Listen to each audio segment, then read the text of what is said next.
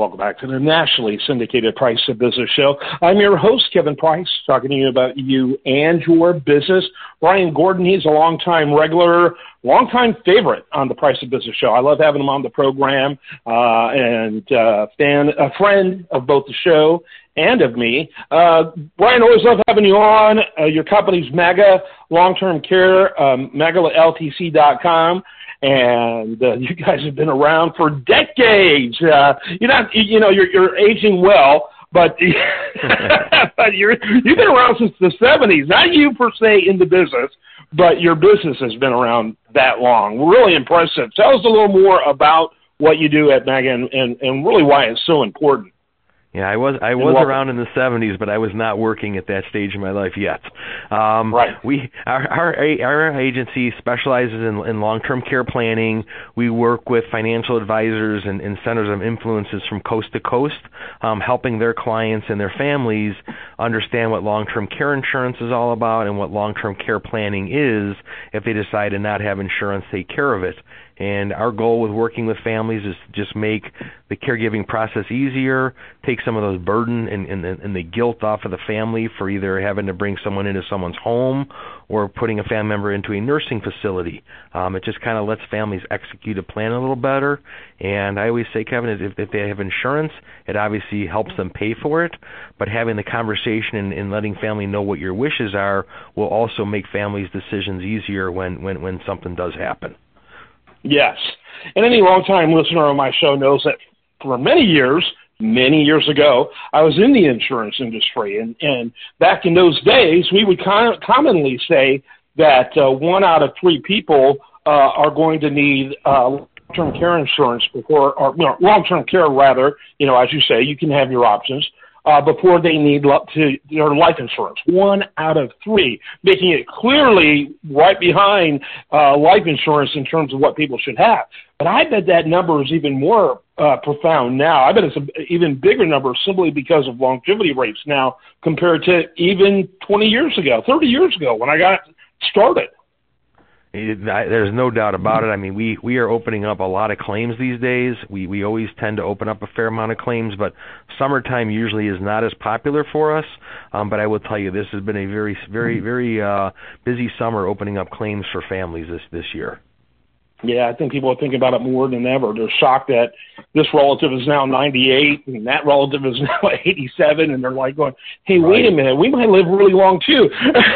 Right. Well, I was dealing with a family just this morning where the daughter hadn't seen her mom since late in 2019, and now she realizes mom needs help, and now we're getting involved to help her file a claim. I think COVID has created some of that isolation from the families, and some parents have missed, should have been taken care of, a few years ago possibly. Yes. So if age, if longevity isn't enough, and knowing how difficult it is if you don't have it isn't enough, the truth is that the way the situation is set up, there's actually a lot of tax advantages and incentives to doing this. So when your clients started thinking about long-term care insurance, are they aware that they may get a tax break? Which, boy, now more than ever, we want those. It's definitely been a question asked by people for many, many, many years. It is something that I know within the plans right now, with the government right now, what they're looking to do is to possibly allow people to start taking money out of their IRAs before age 59 and a half and not be penalized on it. You're still going to pay tax on the money, but they were looking to get rid of that penalty for people, and they're looking to do that. They've also had for quite a few years where people who itemize their health expenses at income tax time, if they itemize and their health expenses adjusted, over 7.5%, adjusted gross income, they can also deduct some premiums on it. We find that a lot of our clients are not able to do those individual tax deductions, but we have a handful of people that have policies with us for a while, and as they've gotten older, they've been able to itemize that expense for themselves. Talk a little bit about both the federal and state incentives. And of course, every state's different, right? Illinois is going to be profoundly different from Texas, where I am. But I'm sure there's some that you can find in most states, that type of thing. Give us an overview of that. Most of it's more on the federal level that they provide some type of a benefit, and if someone is, let's say, age 71 or older and they do itemize their premiums, they can deduct currently in 2022 up to $5,640, and that number obviously gets lower and lower, and then someone whose ages, let's say 41 to 50, they can write off about $850 on the federal side of it. The one state that I know that does provide a tax credit of some sort for their residents is New York, and it's for people where their incomes have to be lower than $250,000, but the allowable credit is 20% of the premiums paid during that tax year, and the amount cannot exceed $1,500. So New York does provide something in that capacity. Most states are very limited when it comes to that.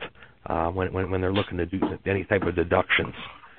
Yeah. Now, and of course, any listener heard my question, and they have lived in Texas, where I am, or Washington State, or Wyoming, South Dakota. There's these states that have no state income tax, so they don't have, usually probably have no way of creating incentives in that environment. Right, which completely makes sense. No, absolutely in those circumstances. And then the other people that can get good deductions on the business side of things are people who own C corporations. They can buy insurance for themselves, their spouses, retirees, other eligible dependents, and they can actually discriminate in that area too. They can do it just for themselves and their spouse. The self-employed and S corps and the people along those lines, they're definitely more limited on the type of deductions that they would be able to have within their company. It's more for the employees, whereas the owners of the companies do not. It's not treated as well for the owners in those circumstances, because they typically are going to own more than 2% of that company, and those are some of the stipulations on that. Yeah. So you actually have a guide on helping people navigate this. Tell us a little bit about it. A free guide, free is one of my favorite words, by the way. Right. So the guide just kind of talks about it, lists out the states that provide any type of a tax credit in there. It lists out, what a person as an individual can deduct, what someone who owns a C corp can deduct, an S corporation, and it just kind of gives you a good outline of kind of the rules to follow. I tell people a lot of times that some of the real advantages are, allowing us to do like a 1035 exchange from either a life insurance policy or an annuity to a long-term care, either a life and long-term care or an annuity long-term care. We've talked about that in the past as well, but that to me is one of a very attractive way to do it, because we talk to a lot of people and their annuity a lot of times is going to be the first asset they tap into, and if they do that, they're going to be taxed on it. Whereas we for one gentleman, we took a $300,000 annuity with over $150,000 gain and gave him over $900,000 of long-term care benefits in his lifetime if he would ever need it. So those are some of the attractive parts of how the hybrid plans have really opened up the door for a lot of people when it comes to some tax planning, and people are using some IRA dollars to pay these premiums as well.